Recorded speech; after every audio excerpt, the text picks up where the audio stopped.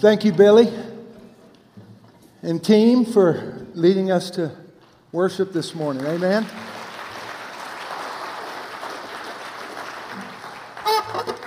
Wow, that sounds like me getting out of bed in the morning. Does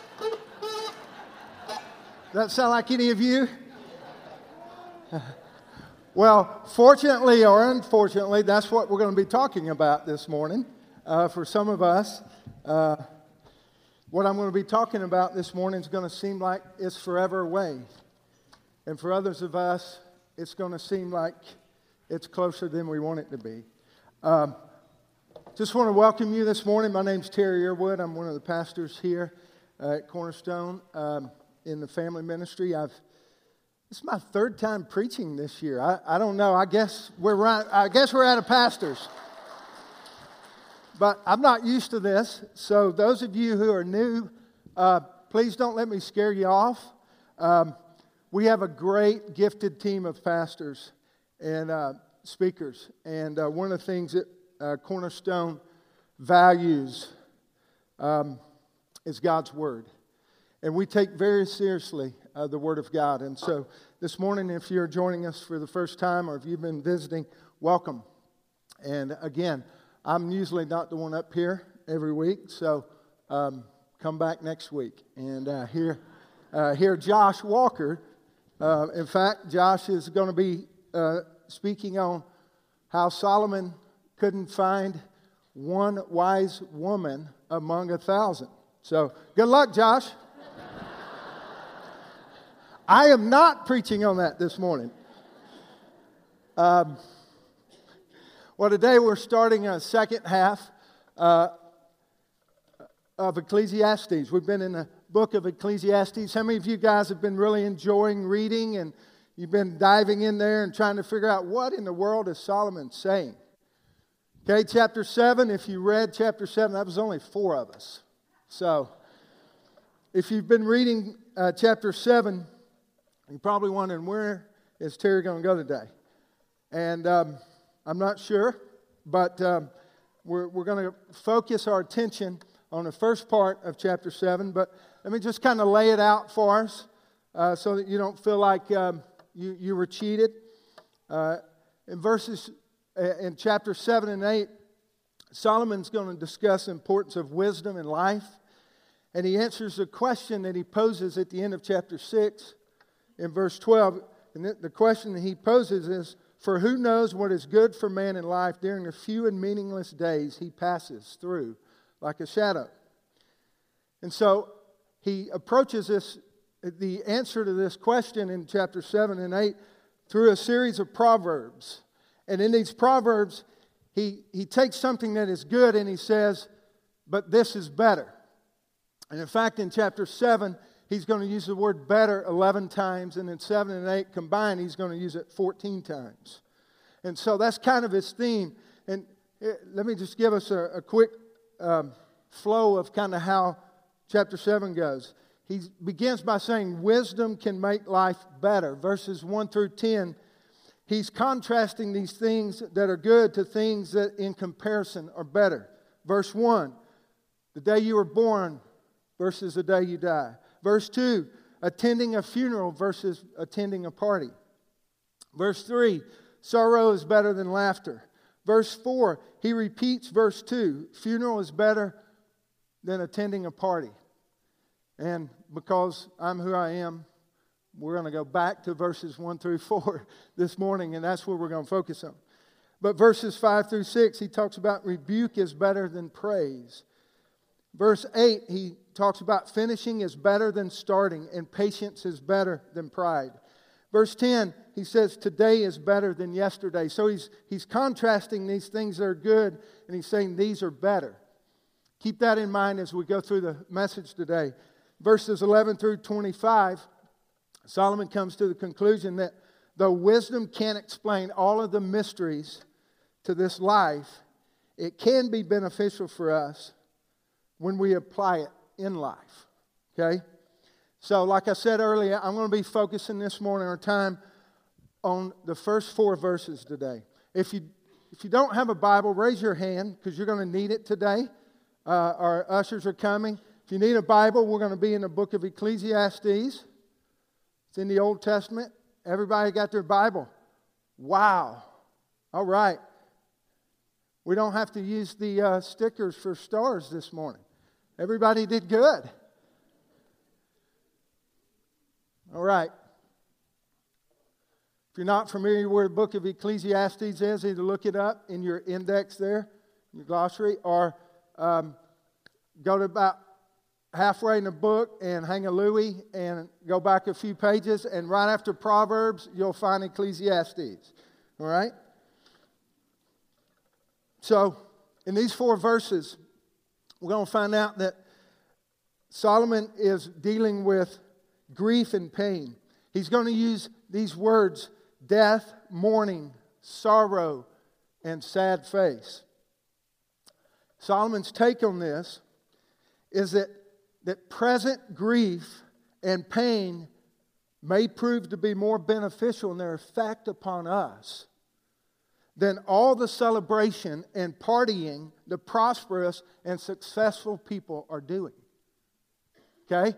So this is Solomon's whole take as he starts putting these proverbs together in the first 10 or 11 verses. All right? So, with that in mind, let me read, and then I'm going to pray for us, and then we're going to dive in. Beginning in verse 1, chapter 7.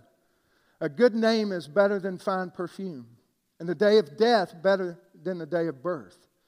It is better to go to a house of mourning or a funeral than to go to a house of feasting. For death is the destiny of every man. The living should take this to heart. Sorrow is better than laughter, because a sad face is good for the heart. The heart of the wise is in the house of mourning, but the heart of fools is in the house of pleasure. Let's pray. Oh, Lord Jesus, would you be lifted up today? My feeble attempt. Spirit of God, would you empower me? Would you open the ears of your people this morning to hear what you have to say, what your word has to say? Somehow help me communicate this morning the heaviness of this message and the subject that we're going to be talking about in a way that encourages us, in a way that inspires us this morning to face the reality of this life here on earth. So, Spirit of God, move upon my heart.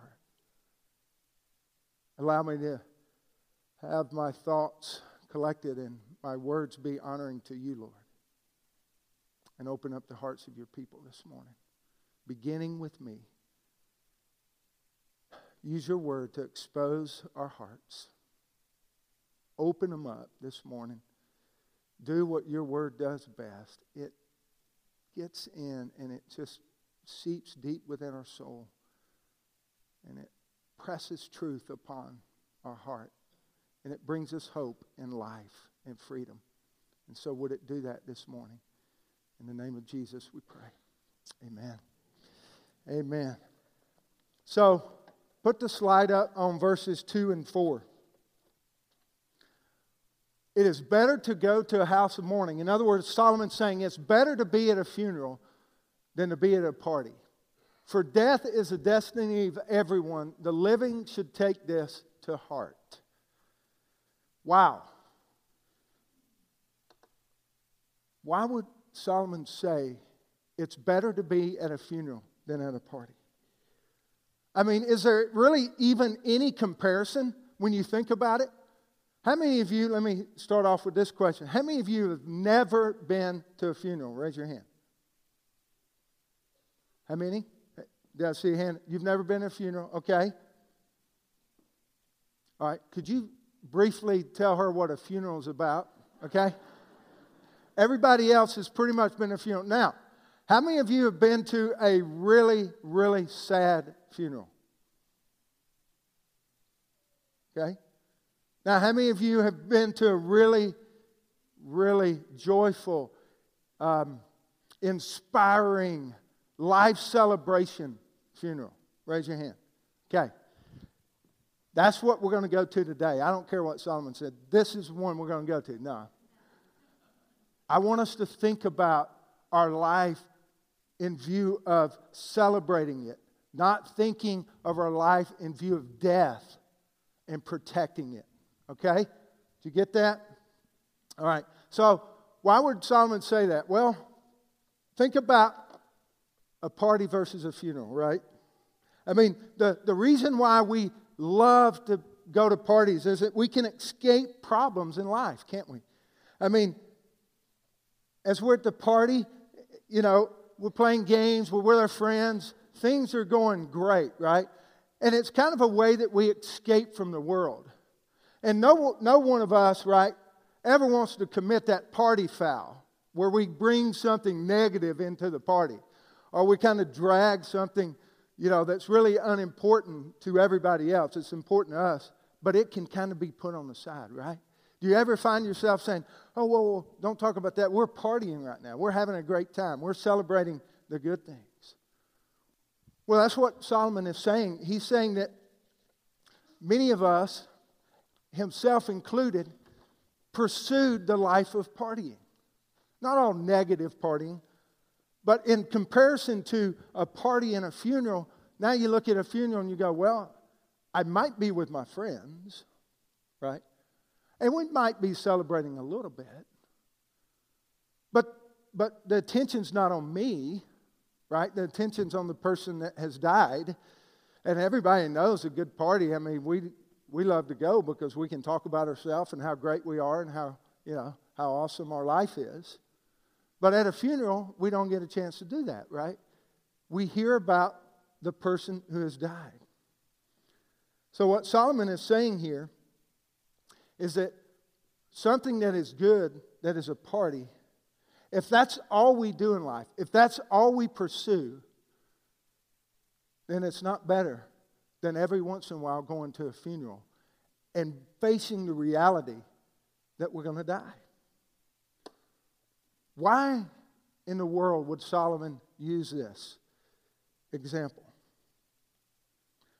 I'm going to give us 3 reasons why I think he might use this example, that it would be better for us to attend a funeral than to go to a party. The first one is that funerals don't allow us to avoid death. See, funerals have a way of bringing the reality of death into our lives. Hebrews chapter 9, verse 27 says, "It is appointed that a man will die, and then he'll face judgment." It is appointed unto man to die. Some versions say to die once, and then the judgment. You see, for us, we live in this world, right, that we do everything we can to try and live longer. We try and avoid death every way possible.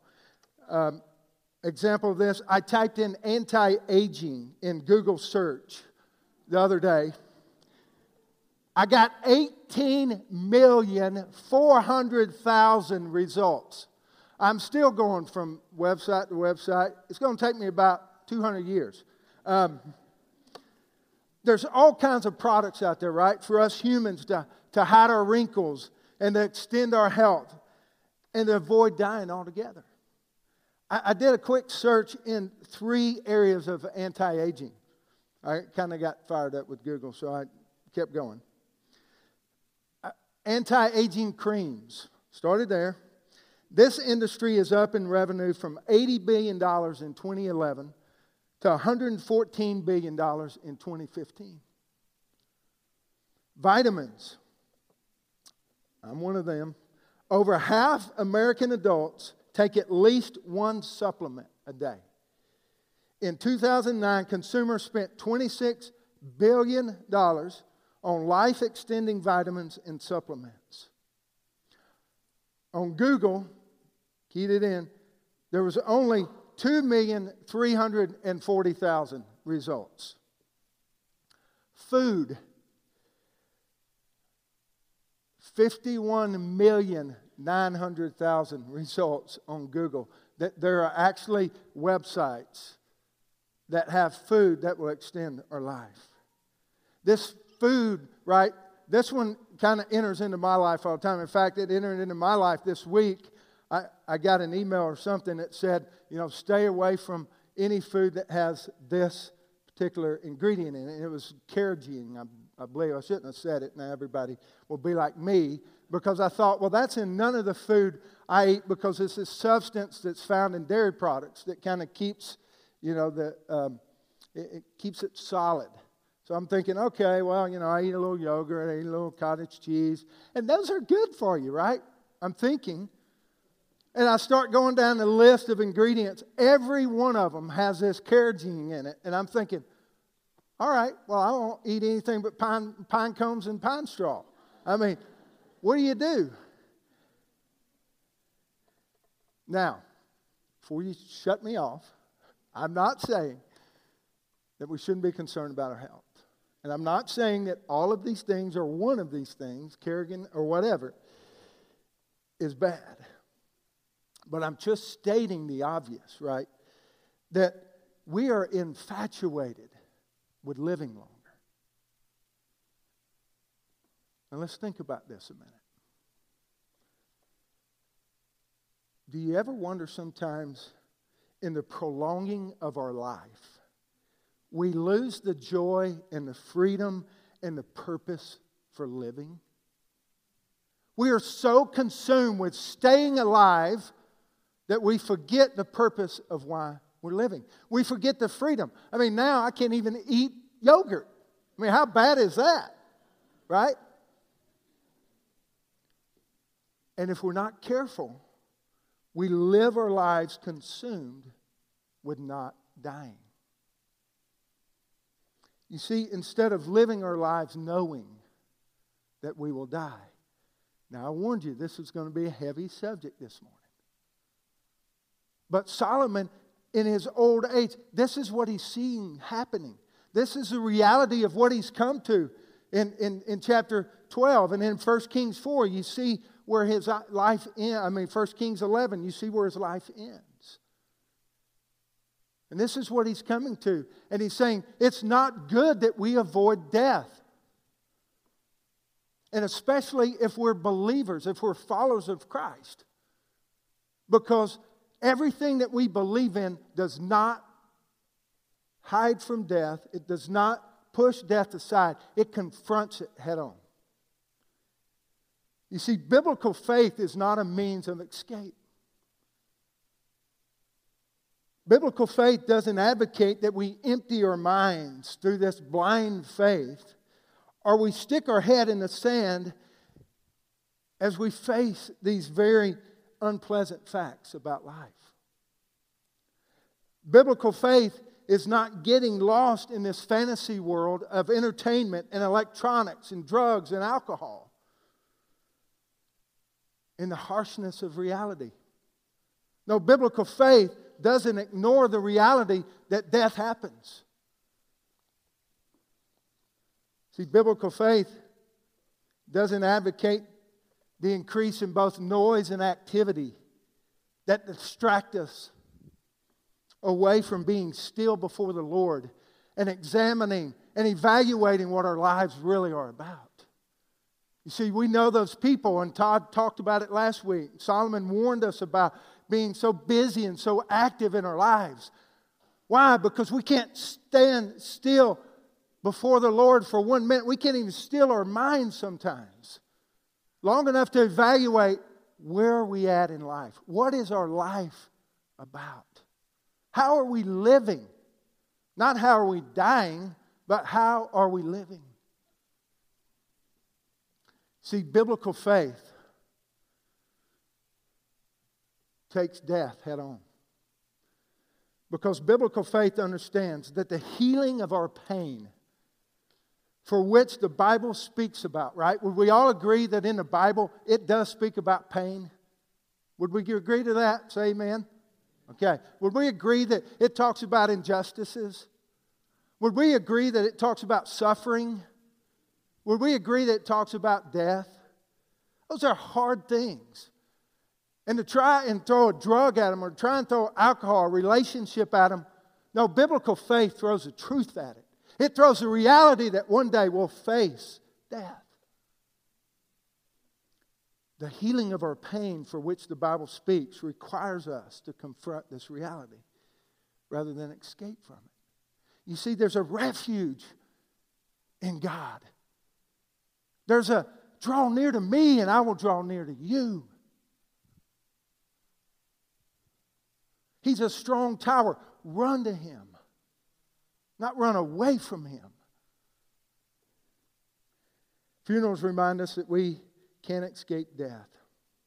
Statistics have been the same from the day that Adam and Eve partook of the fruit. 1 out of 1 died. Doesn't change. They remind us that we can't escape death. Number 2, funerals remind us that our lives have a deadline. The great theologian Woody Allen, he made this statement: I'm not afraid of dying. I just don't want to be there when it happens. Turn your Bibles to 2 Corinthians chapter 5. Make a right in your Bibles and keep going into the New Testament. You see, funerals remind us that our lives have a deadline. This is more obvious for some people than others, right? Because of sickness or because of injury or the reality of age. Some of us are just older. Death is before us. And the reality that sin has brought death into the world, we all will one day die. Our lifespan here in the U.S. is 75 to 80, and this is, that's based on male, female, and statistics. So those are just statistics, okay? But basically, we have a lifespan of 75 to 80. The Bible talks about 70. So, and in different parts of the world, it's totally different. Last year, just to bring a little reality, we did about 30 funerals here of people of all ages. I think the youngest was 18, Pat? Was the youngest about 18? And it went to 80-something. This year, we've done 17 funerals. All different ages, all different reasons. The reality is that because of sin, our body is getting older. We're going to die. Here's what I mean by biblical faith. Look at chapter 5, verse 1. 2 Corinthians. Now we know that if the earthly tent or body that we live in is destroyed, we have a building from God, an eternal house in heaven, not built by human hands. Meanwhile, we groan, longing to be clothed. I've grown a lot lately. Longing to be clothed with our heavenly dwelling. Because when we are clothed, we will not be found naked. For while we are in this body or tent, we groan in our burden, because we do not wish to be unclothed, but to be clothed with our heavenly dwelling, so that what is mortal may be swallowed up by life. Now it is God who has made us this very purpose and has given us the Spirit as a deposit, guaranteeing what is to come. Death, God confronts it with giving us His Spirit to guarantee what is to come. 1 Peter says a deposit has been made for us that we can spend eternity with our Father. Amen?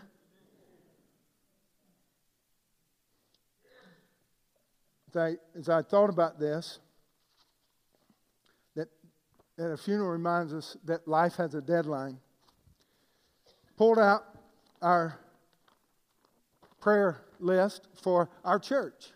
This is our sick list.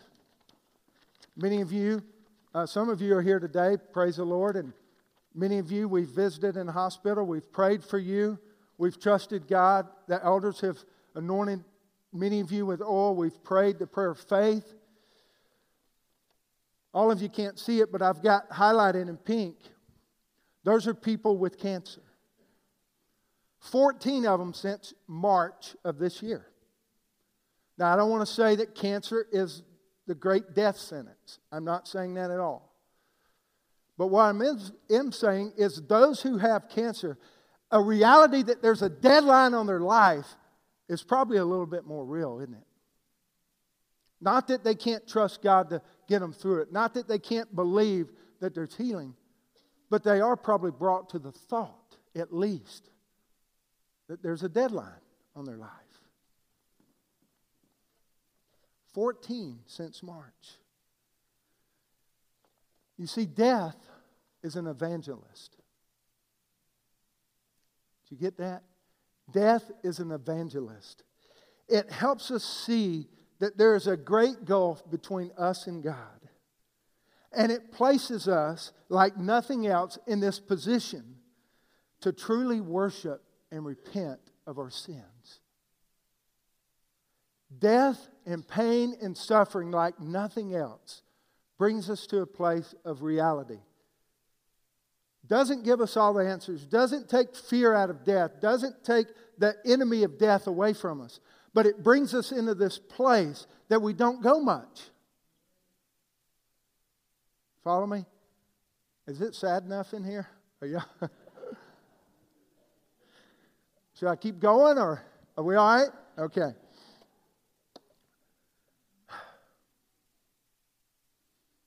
You see, an evangelist helps us see that life on this earth is temporary and that we need to live for life in eternity. And that's the promise of the gospel. It's what an evangelist does. He proclaims good news. Death, in God's grace, death and illness offer us a gift of knowing the preciousness of mortal life.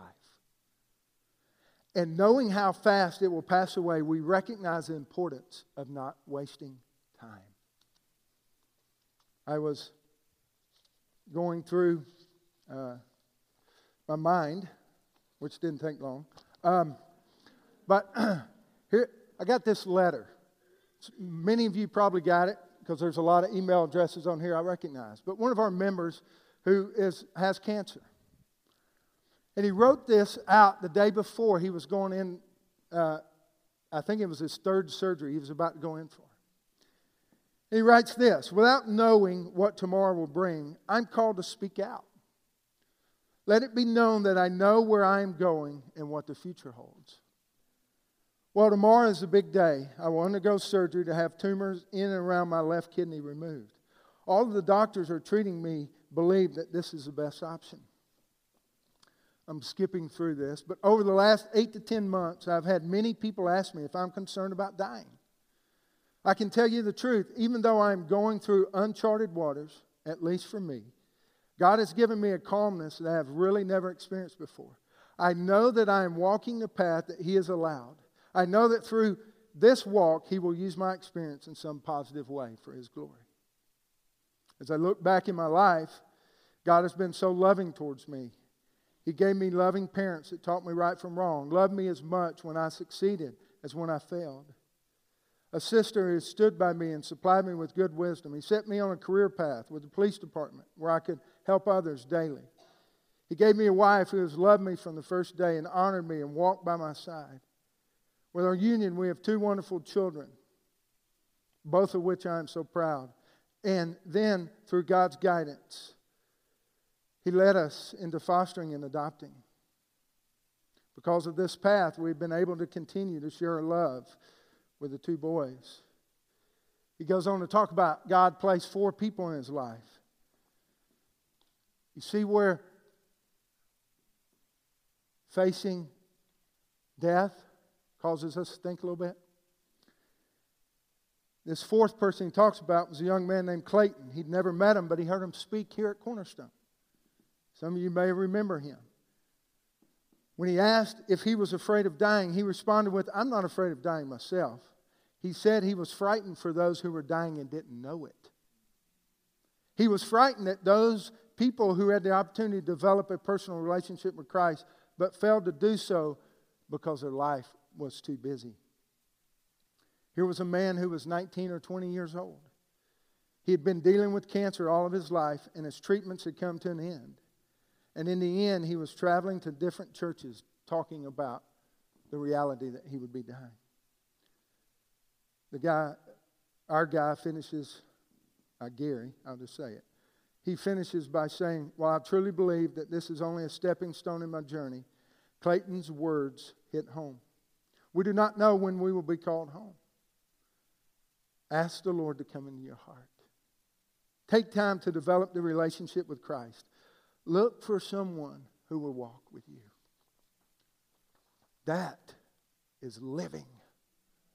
That is facing the reality of death and saying, I'm not concerned about dying. I'm concerned about you living. I'm concerned about you who are walking around as dead, even spiritually, who claim to be followers of Christ. I'm concerned that you're really not living. Death is an evangelist. In God's grace, death and illness offer us the beginning of wisdom and insight about how to live life well during our time here. Psalm 90, verse 12 says, teach us to number our days that we may gain a heart of wisdom. Let us be mindful of every day that is a gift from God. And that wisdom would lead us and the gospel will forever change us. So funerals remind us that life has a deadline. Funerals remind us that we can't escape death. And let me talk about our third point. Funerals bring us to a place of evaluating our lives. Funerals bring us to a place of evaluating our lives. You see, take for a moment yourself back into the last funeral maybe you were in. Think about what was going through your mind. You may have had questions come up like, how am I doing in my own life? Or what am I living for? What would people say if they were up there speaking at my funeral? See, unfortunately, most of us will never have the opportunity to read our own obituary before we die. However, if we had this opportunity and this chance to, the question would be, would we change the way we're living? And this is what I want us to make the transition in our heart and mind at right now in the message. Is let's stop thinking about dying and let's start thinking about living. Because that's what Solomon is wanting us to take from this.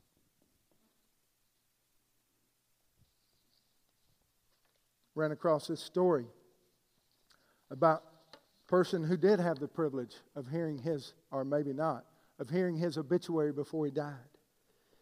Does anybody know of a man named Alfred Nobel? Anybody recognize that name? Alfred Nobel. Okay? Does anybody recognize Nobel Peace Prize? Okay. Most of us think of the Nobel Peace Prize when we hear the name I just mentioned. What some of you may not know is that much of Alfred Nobel's life had nothing to do with peace at all. Alfred actually invented dynamite and other explosives. Triglyceride was one of the things that he was experimenting with. In fact, he was trying to put it in a form that he could encapsulate it so that it would wreak havoc, like even beyond dynamite. And while they were doing this experiment, his brother was doing it with a couple of other people in the lab, and it blew up, and it killed his brother and other people.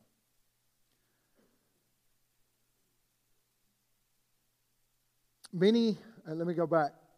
Alfred actually invented dynamite and other explosives, many of which were used in highly destructive weapons. He made his fortune from his work. Nobel was forced to rethink his life when he read his own obituary. You see, when his brother died, apparently everybody in the area thought that it was Alfred that actually died. And so a newspaper writer mistakenly believed that Alfred himself had passed away. And the obituary stated, "The merchant of death is dead." Dr. Alfred Nobel, who became rich by finding ways to kill more people faster than ever before, died yesterday. Nobel was disturbed by the assessment and decided to leave a better legacy. At this moment, he realized two things. One, that this was how he was going to be remembered. The second thing he remembered is that this was not how he wanted to be remembered. You see, when he died, he signed over most of his estate, which was millions and millions of dollars, to establish the Nobel Peace Prize. What would your obituary say this morning if someone was to read it?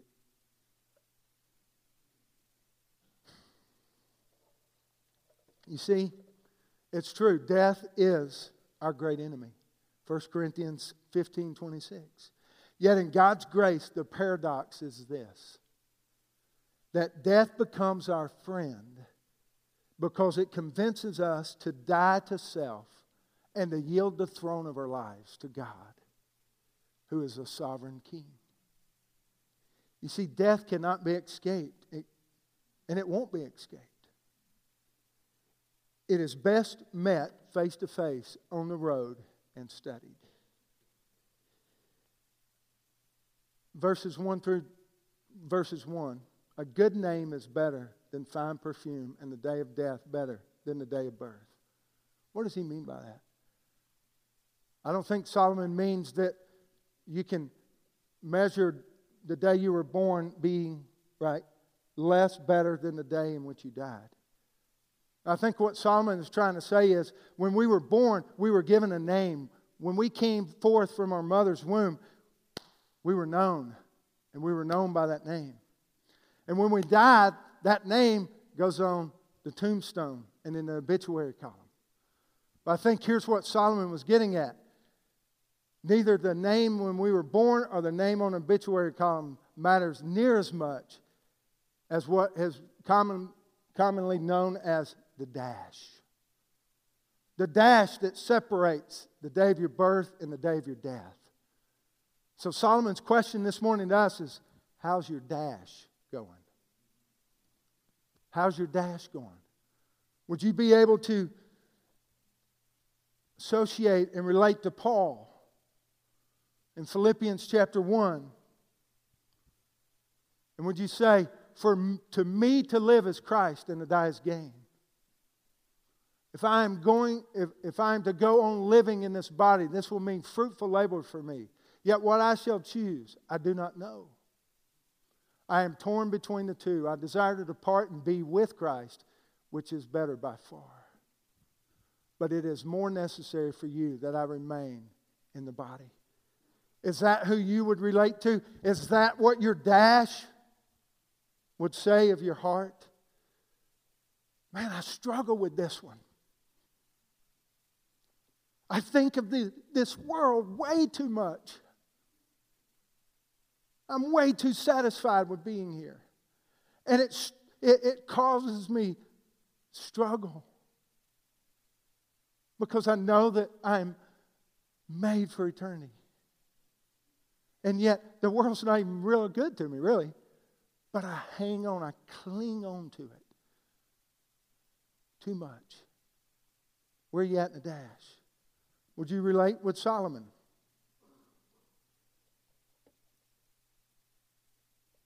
Searching for meaning in life. Holding on to these objects that maybe extend our life more. Or being infatuated with wisdom and things that are good. But they don't keep you living longer. You have to face the reality of death. Well, maybe you're in that category. Where do you start? Where do you start? Well, first of all, and I'll close with this. Stop long enough to evaluate your life. Think about that dash. Do what happens at a funeral. Stop long enough to evaluate your life. Number 2, ask God to be involved. Surrender everything to Him right now.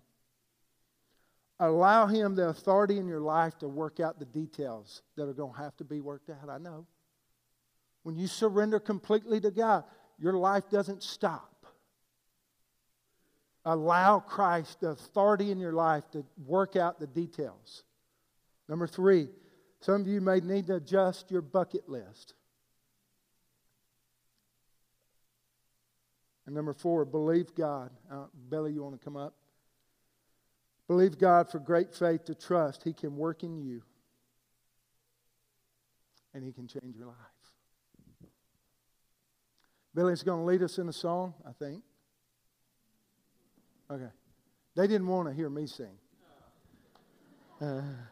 Billy's going to come up and lead us in a song. I want us to do the first thing as he sings. We're not going to have the words on the screen. He's going to be playing and singing in the background. I want us to stop, and I know, because I'm that age, some of us have to go and use the restroom, things like that, but I really want us to stop and evaluate our lives. We're going to give you 4 or 5 minutes through this song to do that. At the end of the song or during the song, if you want to change the path you're on, if you want to make your life count, if you want to make your dash count, come up front. Talk to some pastors and elders up here by the prayer room. If you want to be baptized, if you've asked Christ in your life, you've trusted Him, you want to display that publicly to the body, do that this morning. God bless you. Thank you.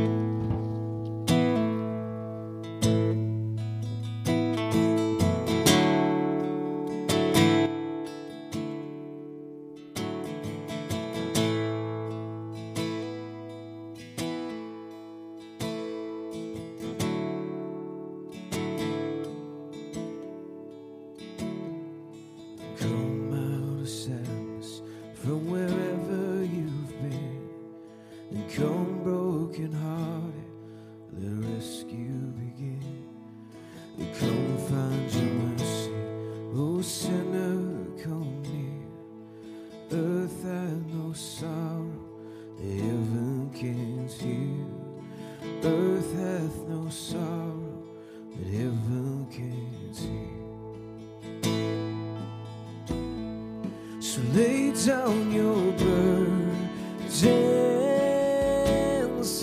lay down your shame. All who are broken, lift up your face. Who wanderer, come home. You're not too far. So lay down your hurts, lay down your wants. Come as you are.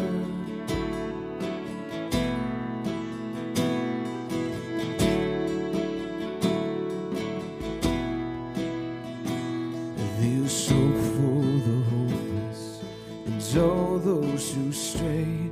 Come sit at the table and come taste the grace. There's rest for the weary, rest that endures. Earth and no sorrow, heaven can cure. Earth and no sorrow, heaven can cure. So lay down your burdens, lay down your shame. And all who are broken, lift up your face. Who wanderer, come home. You're not too far. So lay down your hurts, lay down your hearts, and come as you are. Come as you are, fall in His arms. Come as you are.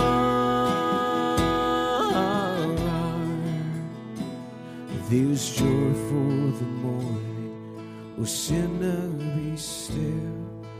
Earth has no sorrow, the heaven can't heal. Earth has no sorrow, the heaven can't see.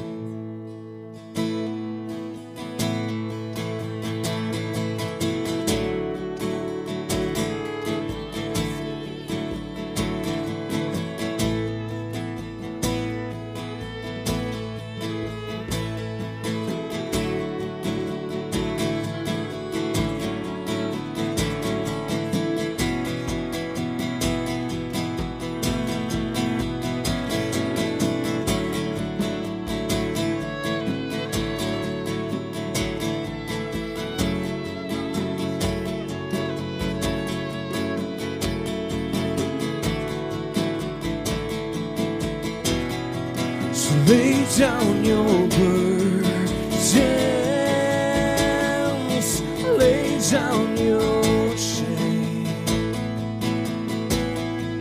So who are broken, lift up your face, go on the throne. Oh, you're not too far. So lay down your hurt, lay down your heart, come as you are, come as you are. Fall in his arms and come as you are. Fall in his arms and come as you are. Fall in his arms.